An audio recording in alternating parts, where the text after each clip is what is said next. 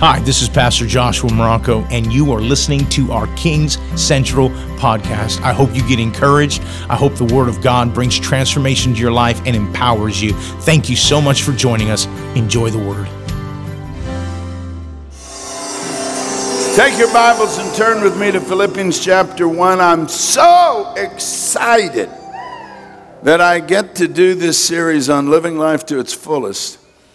And in fact, I hadn't planned on doing it here. I was doing it in Honolulu. But the Lord has opened up the door for me to do it.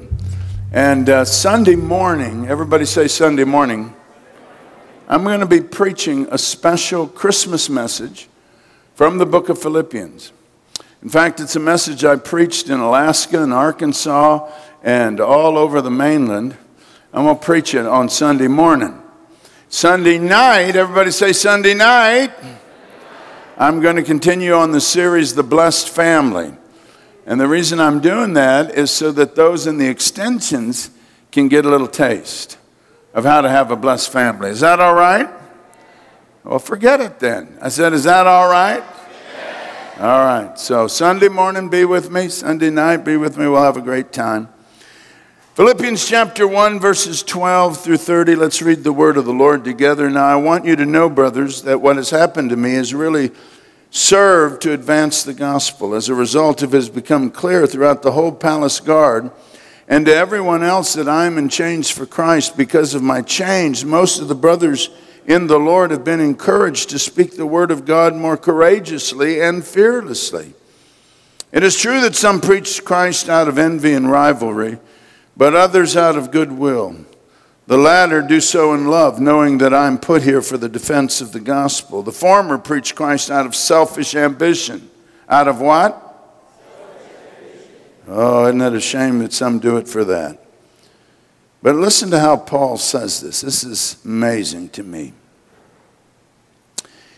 He says,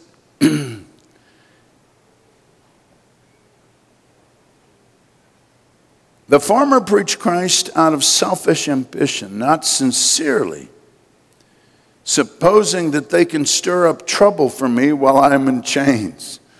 But what does it matter? The important thing is that in every way, whether from false motives or true, Christ is preached. What?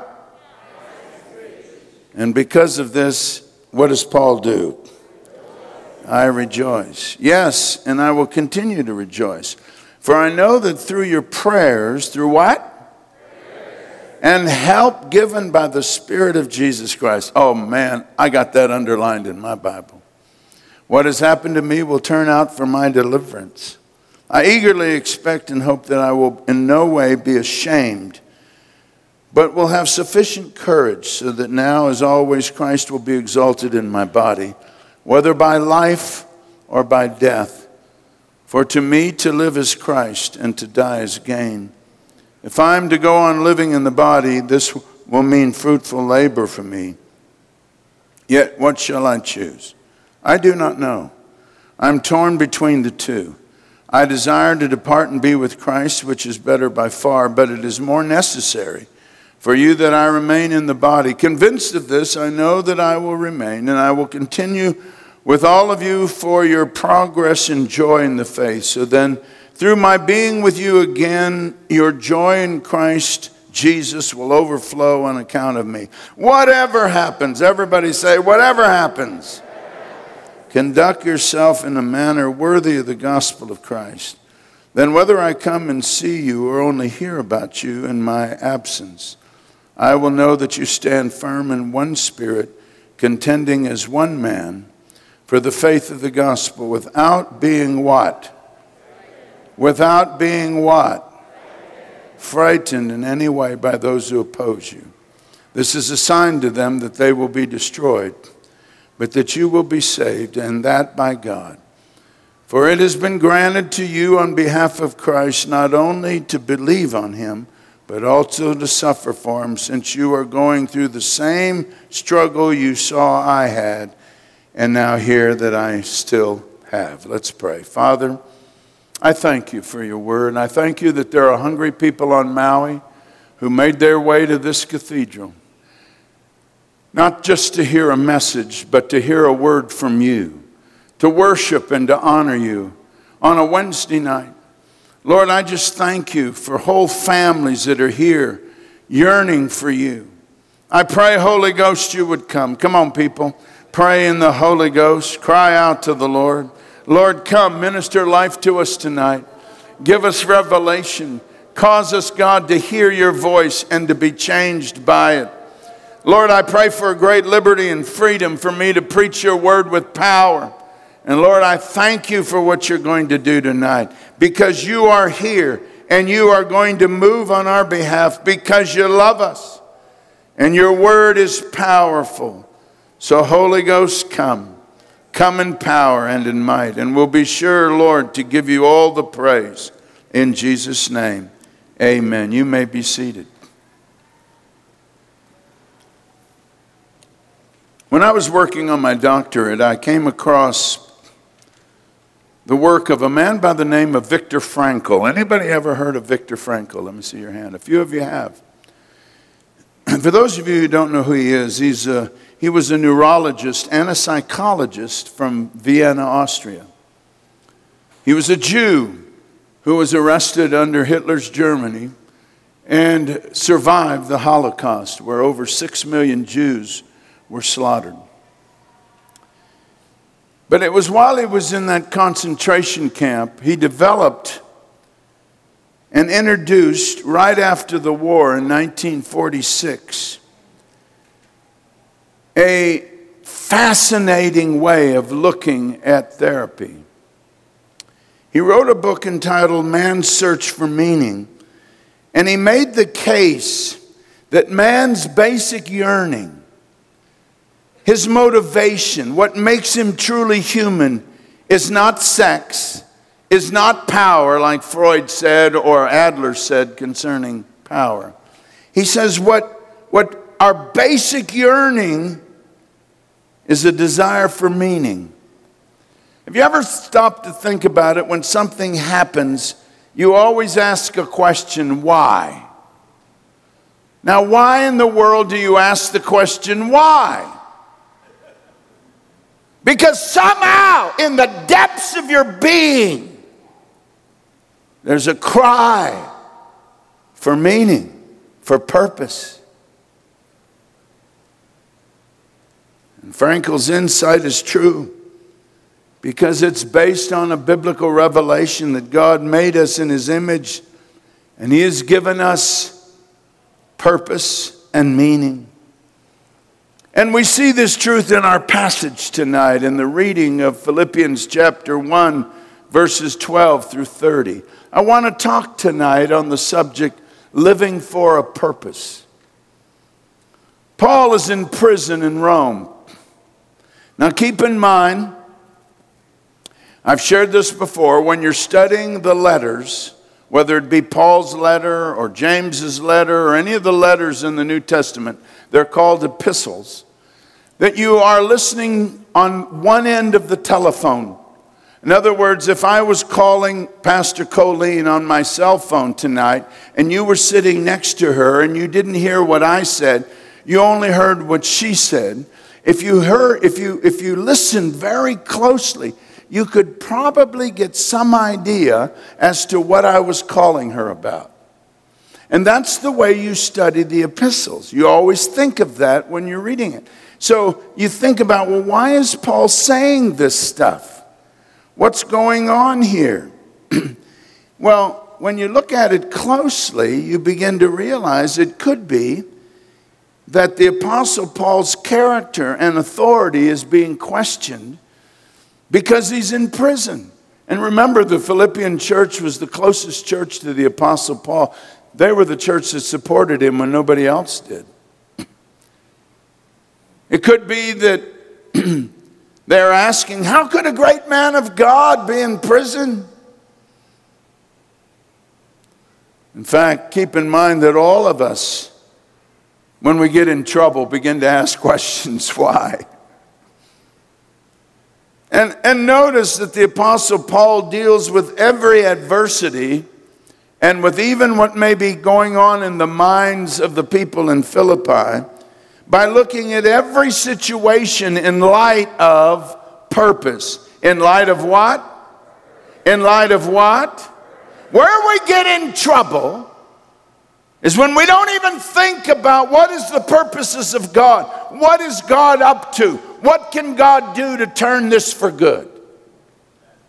We get so caught up into the tragedy of what we're going through that we don't even think, how can God turn this to good? But Paul thinks differently. In every adversity, in every situation, he sees it in light of purpose. And take a look at what he does here. His purpose was to advance the gospel there in verse 12. And you notice that palace guards, these are the people guarding him. And everyone else knows that he's in prison for the gospel. Now, the only way they could know that is by the fact that he probably led all the prison guards that he was chained to the Lord. Remember, he said, I'm in chains for Christ. He saw the very purpose of him being chained to a Roman guard as an opportunity to see that Roman guard come to Christ. He even goes on to say that fellow Christians have been emboldened to speak the word of God more courageously and fearlessly because he's in prison witnessing. And whether one has good or bad motives for presenting the gospel, you say, are there people that really have bad motives for presenting the gospel? Listen, I've been a pastor and a minister of the gospel for over 50 years. I can tell you, Paul is absolutely right. There are some people who are more concerned about having their name in lights than they are about the gospel. And they're desperately trying to outdo somebody else who's trying to do. And oh man, what they say about that other pastor as a result, because they're successful and on and on. It's horrible.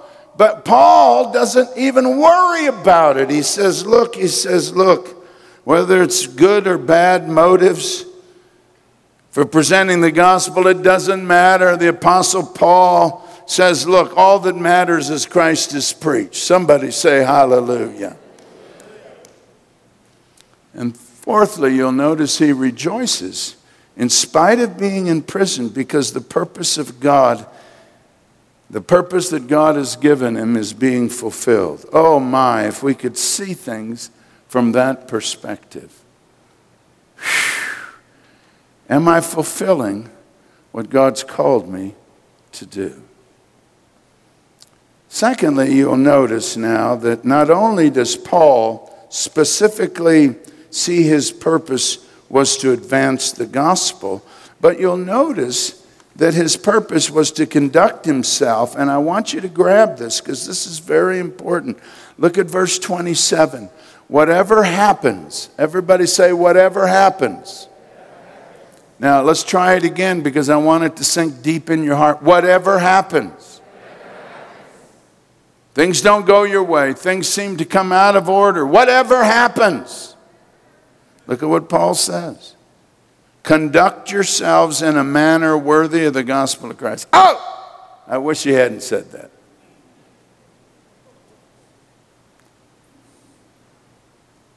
Because I get so mad. I want to slap people. Of course, none of you have ever felt that way. I'm Italian. That's just the way it works for me. But think about it. Whatever happens, he says, whatever happens, my purpose is to conduct myself in a manner worthy of the gospel of Christ.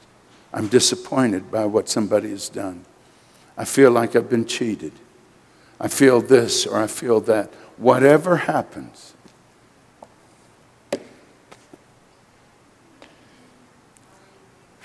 that's heavy duty, guys.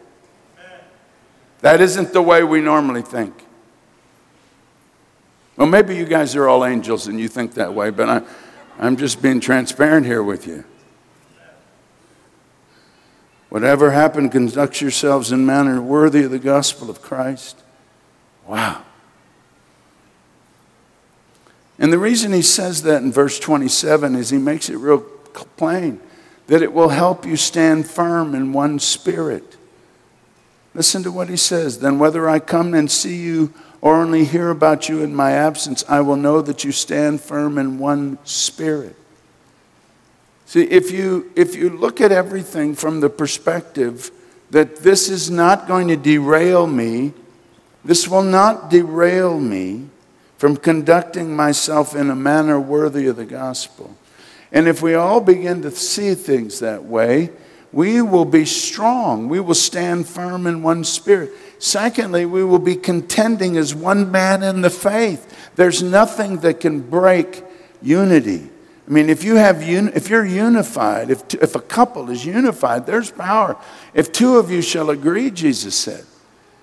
Are you listening to me? If a church is in agreement, we're going to go forward with the gospel no matter what somebody says, no matter what somebody does. We're united together. That's a pretty hard force to stop. I've seen it happen in football. I played football in high school and college, and I'll tell you what, there were games where we weren't supposed to win, but the coach said something in that locker room, and there was something that happened in all of us, and it didn't matter. It didn't matter how big and bad the other team was. We were going to win that game. And we all thought the same way. I'll never forget, I was sitting in the stands. My brother was playing. David was an all-star football player. You didn't know that because he was short, but he was a powerful kid in high school. Got a scholarship to SMU. He threw it all away and said, I'm going to go to a Christian college. But what happened, and then he went on a mission trip, and he was 250 pounds. When he got off the mission trip, he was 150 pounds. He lost 100 pounds eating peanut butter sandwiches on the first YWAM mission trip to the Caribbean. So he couldn't play football. He was a center and a guard. But what was so amazing was I was sitting in the stands. He was on this team that had the possibility. They had lost the state championship to another team. This is Texas, and Texas football, they're insane. They're absolutely insane. Anybody know what I'm talking about? They're insane. I mean, as a kid growing up and living in Texas, you played football just as a kid. And none of this peewee stuff. I mean, you hit, you tackled, you did all kinds of crazy things. And, back then, you were macho man if you knocked the other guy 20 feet in the air. I mean, that. Now, they have all these concussion rules now, but boy, back then, it was something. And your coaches taught you how to hit so people would hurt when you got finished hitting them. That's the kind of stuff it was. And I can recall I'm sitting in the stands. They're playing the team that they lost to the year before at the state championship. And I've never seen it like this ever. But when this team, this school that I was a part of, I was only a freshman at the time. These were all the guys much older. When they came out of that locker room, they had fire in their eyes. I mean, it's like, we're going to kill him. We're just going to kill him. And they won that game.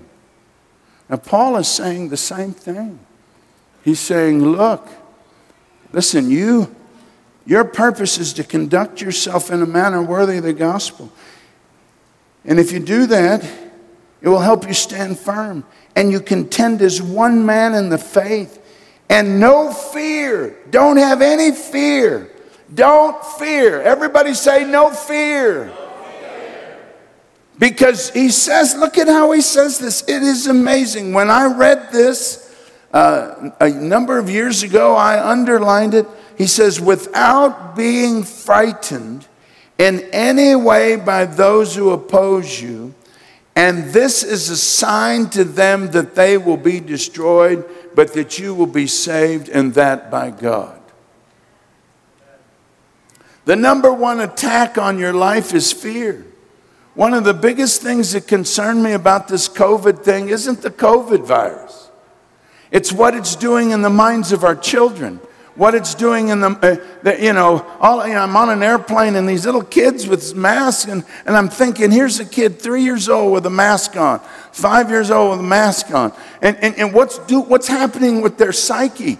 It's producing fear in them. You got people that are so afraid. We can do all the social distancing, have all the masks, but they're still afraid. Fear grabs you and holds you. And if it's not the pandemic, it'll be something else.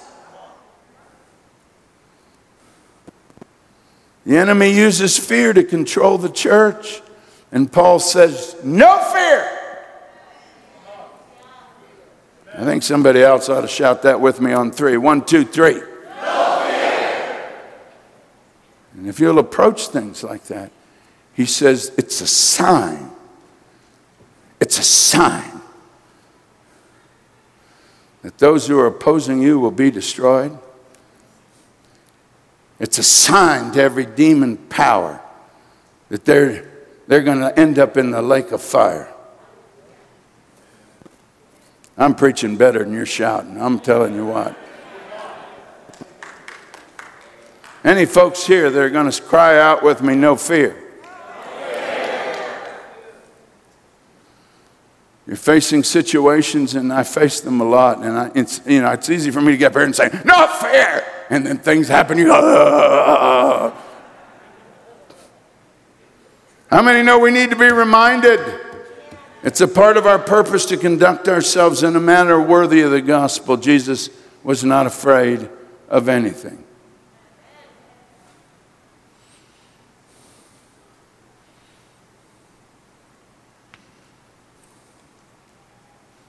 There's so many stories of such brave missionaries who've gone into horrible places.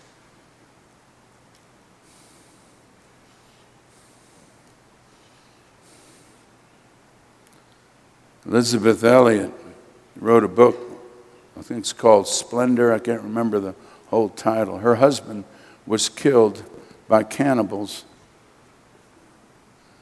in the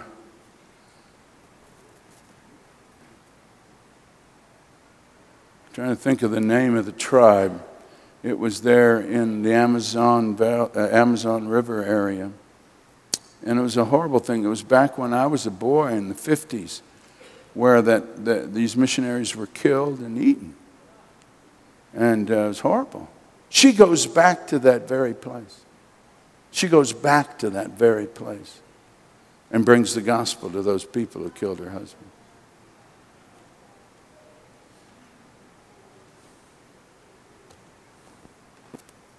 Gates of Splendor is the name of the book. Amazing. Oh, well, knowing your purpose changes your perspective. I want everybody to say this with me because many of us need our perspective changed. Are you ready? On 3, knowing your purpose changes your perspective. I want you to say it again because I want you to get it in your heart. Knowing your purpose changes your perspective. Knowing his purpose caused Paul to continue to rejoice. He continued to rejoice, he said. Wow. Because he was rejoicing because of prayer and the help by the Spirit there in verse 19. It is so amazing. He says, yes, I will continue to rejoice, for I know that through your prayers and the help given by the Spirit of Jesus Christ, what happened to me will turn out for my deliverance. You know, I was extremely tired yesterday after flying for 12 hours. It was a 12-hour trip from Alaska to get here to Maui.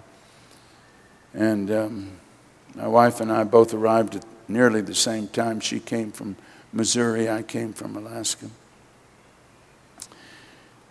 But I got up for prayer this morning, and the reason I got up for prayer was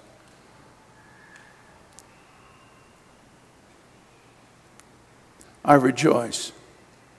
I rejoice that there's people that get up early in the morning to pray because I know it's through prayer and through the power of the Holy Ghost that all of this is happening tonight. Everything that's happened, all the hundreds and hundreds of people I had the privilege of ministering to that are all part of KC. All of it. All of the facilities, all of the things, all of the pastors, all of them. It's all come about by the prayers and by the working of the Holy Ghost. So I rejoice. Even though my body wants to say, shut down.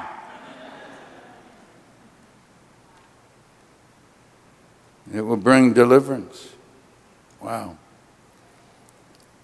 And he says he won't be ashamed, but will have the courage so Christ will be exalted. Man.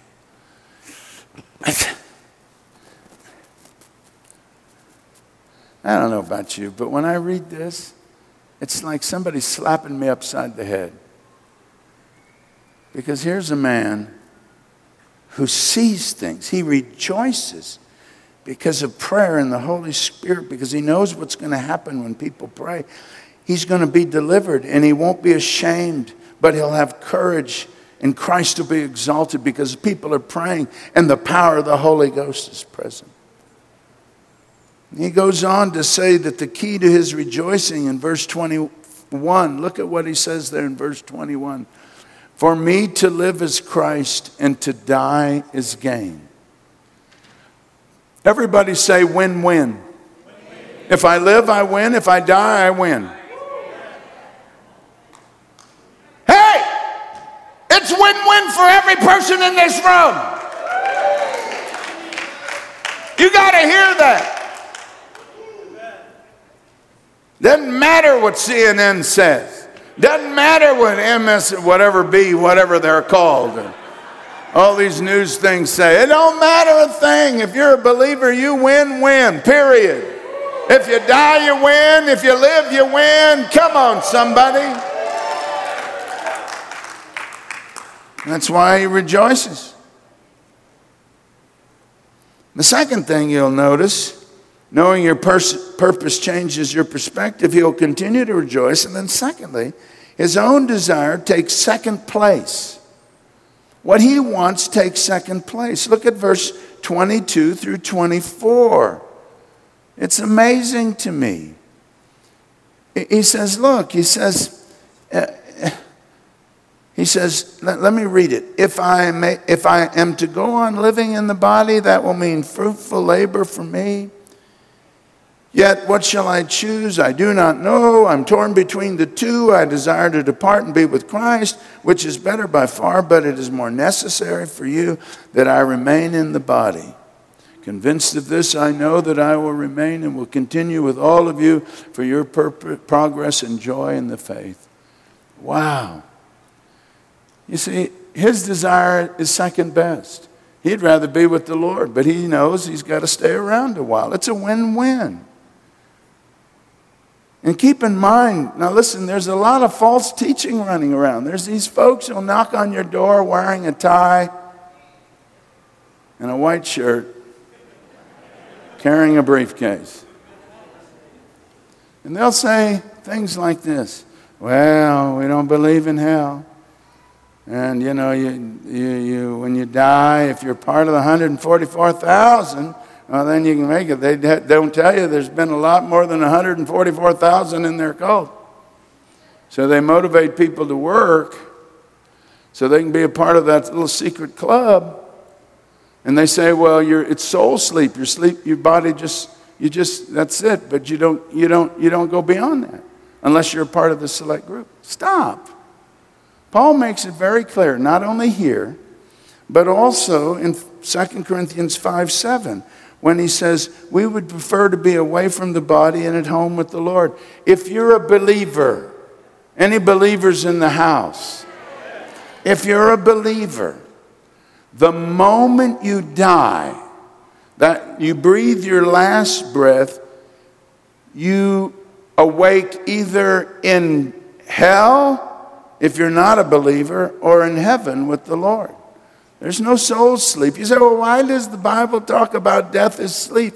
Hey, come on. For the believer who Jesus has risen from the dead for, literally for us, death has no more sting. It's not this horrible thing anymore. It's the gateway into the very presence of the Lord. So that when I leave this body and I'm a believer, I've put my trust in Jesus, I'm assured that I will enter his presence. Paul says it not only here, but he says it in 2 Corinthians 5:7. And everybody said amen. So listen, when I die, don't grieve for me. I'm thankful. Somebody says, oh, he's gone. I'm so thankful he's gone. He used to scream at us. Somebody said, oh, he's gone. We're in trouble. Now, listen to me. Listen. I learned something very well. I've shared it almost at every funeral. I'll share it with you again tonight. My dad in 1986, early one morning, he started our prayer meeting in 1984. Man of prayer. I got a call at about 4 in the morning from my mom. Said, something's wrong with Dad. I drive down, and I could tell by what he was going through that he was having a heart attack. And called the ambulance. The ambulance took him to Maui Memorial. And I could see him in the room. The doctors were working on him, and his heart went into fibrillation. And he died right there on the table. And Mom was in the waiting room. That was in the days when they had a little waiting room there in the emergency room. And I walked over there, and I said, Mom, Dad's just passed. He's gone. Shall we go back and raise him from the dead? And, I thought Mom would say, yeah, let's go do that. You know what Mom said? She said, why would we want to do that? He's been wanting to be in heaven his whole life. I thought, yeah, I hadn't thought of that. She said, he wouldn't want to come back here.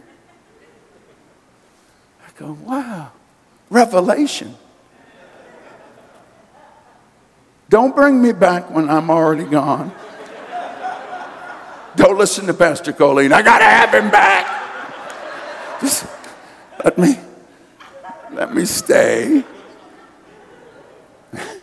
I love you, baby. I'd love to be back with you, but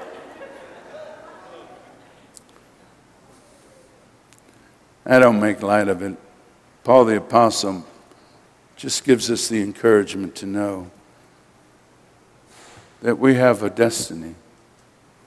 And it's worth living your life for Christ.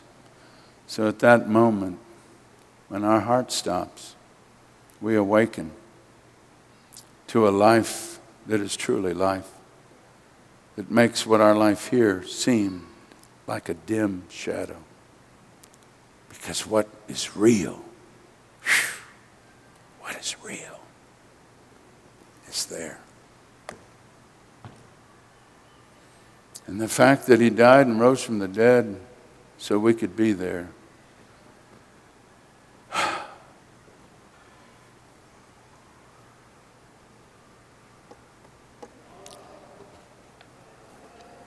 Causes Paul to realize that even when he takes second place, his own desires take second place. The fact that he's in heaven is awesome. That brings me then to the third thing. Knowing your purpose changes your perspective. He will continue to rejoice. Paul does. His own desire takes second place. That's a win-win. And suffering for Christ is an honor. It's interesting how we honor those who've been wounded. Those who die in battle, we honor them. God honors his servants who have been wounded in the battle for the gospel. In verse 29, it is fascinating to me how Paul says this. For it has been granted to you on behalf of Christ not only to believe on him, but also to suffer for him. since you are going through the same struggle you saw I had and now hear that I still have. It's an honor. None of us want to suffer. None of us want to have a struggle. But if you have to be that and you are to be a martyr, take it as an honor. You are representing the King of Kings and the Lord of Lords. Well, that brings me then to closing this message. God is speaking to us today, and there are a number of things that I believe He's saying. I want you to just write them down. We have meaning because God is real, and He made us and gives us purpose. Keep in mind, He can speak to us in the midst of every situation and give us revelation. And in the midst of that problem, He gives us revelation as to the very thing that He's working in us or accomplishing through us. And we may not see it at that point, but when we get that revelation, everything changes. God can work things out when we don't even know He's working it out. I mean, it's amazing to me. And whatever He does, in every situation, we can become more like Jesus if we let Jesus work in us. Somebody say amen. That's why I don't give up on marriages. That's why I don't give up on children. I believe God can work in spite of the stupidity of people. If we pray and if we seek Him and if we live right, God can turn it for good. I've seen it happen time and time and time and time again. Secondly, we must embrace our eternal purpose. Heaven is real, and we're here to serve Christ, to make Him known, to give Him glory, to live for Him, to know Him, and to reveal His goodness to a world that desperately need to know God is good. Thirdly, God can turn everything to good. Come on, everyone say that. God can turn what? To what? To good. But we must let Him by our choice. We can choose to have a stink attitude, or we can choose to have an attitude like Paul had, that rejoiced and yearned to see God at work even in his difficult situation. I've seen this happen time and time again. I've seen people going through divorce, and it's a horrible thing. I've seen it so many times. And the thing that encourages me is when that couple continue to serve the Lord. It's amazing. Did you know I've had the wonderful privilege of being able to remarry couples that have been divorced and got them back together. But when they were going through it, they couldn't see anything but how bad that other person was. But through prayer and through their serving the Lord, God healed it. I'm not saying that happens to everyone. I've seen situations where a spouse has committed adultery and has gone and done stupid stuff, and God in His mercy allowed them to just continue in the way they went. But that one who loved the Lord and continued to walk in the Lord and was faithful to the Lord, God brought a person to them that was the specific person they needed, and they got married, and they've had a blessed life ever since, and it was awesome. You stay faithful to the Lord, and God will turn it to good. Please, it's not over till it's over. Are you hearing me? God can turn everything to good. Fourthly, we must stop searching to find ourselves. That's the biggest trap in the world. I'm just trying to find myself. You'll never find yourself. You're in darkness. Some of the stupidest books on the market are written by people. Well, I just left everything just trying to find myself. What a dark hole. We must stop searching to find ourselves. We must find God and His purpose for our lives. Because when we give ourselves to God's cause, That's when we'll find out about who we really are and why we were made. I stand in awe. I stand in awe of so many of you that I knew when you were a jerk. You came in here all messed up. You were an absolute disaster. And I look at you now, and you're beautiful, and you're wonderful, and God's using you. And I go, God, how'd you do that? How many know what I'm talking about? Because that person was you. That's amazing. So stop trying to find yourself. Find God and His purpose. And how do we respond to challenging situations?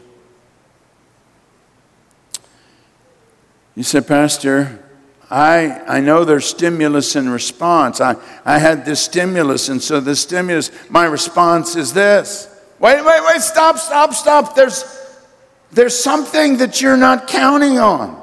Stimulus and response happens for animals, but you're a human being.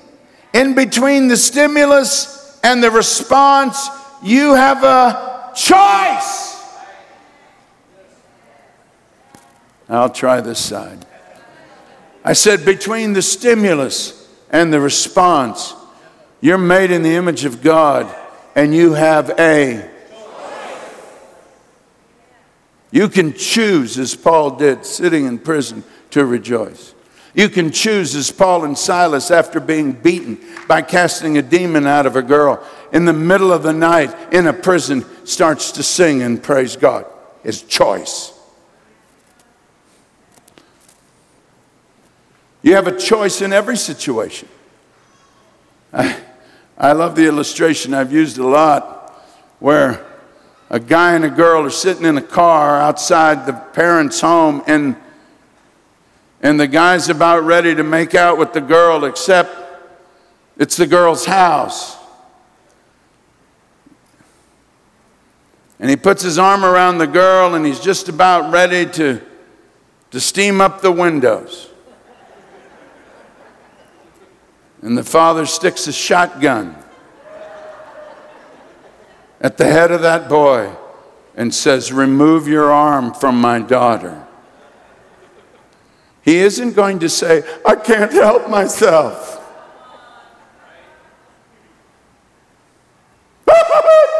I just can't help myself. No. He's going to take his arm off. The girl's going to get out of the car. He's going to go home without steaming up the windows. Between stimulus and response, you always have a choice. All right, I got to close this message. I'm having a lot of fun. We got to close. It's time. Everything can change for the believer. The situation can change, or we can change. Or both can change. But if you're a believer, there will always be change in the situation, or in you, or in both. Because we're not on our own. We have the power of the Holy Ghost, and we have answered prayer. Stand to your feet. Oh. I hope the word encouraged you. Thank you so much for joining us here on the King Central podcast. God bless you. Walk in power and walk in the fullness of that which God has given you.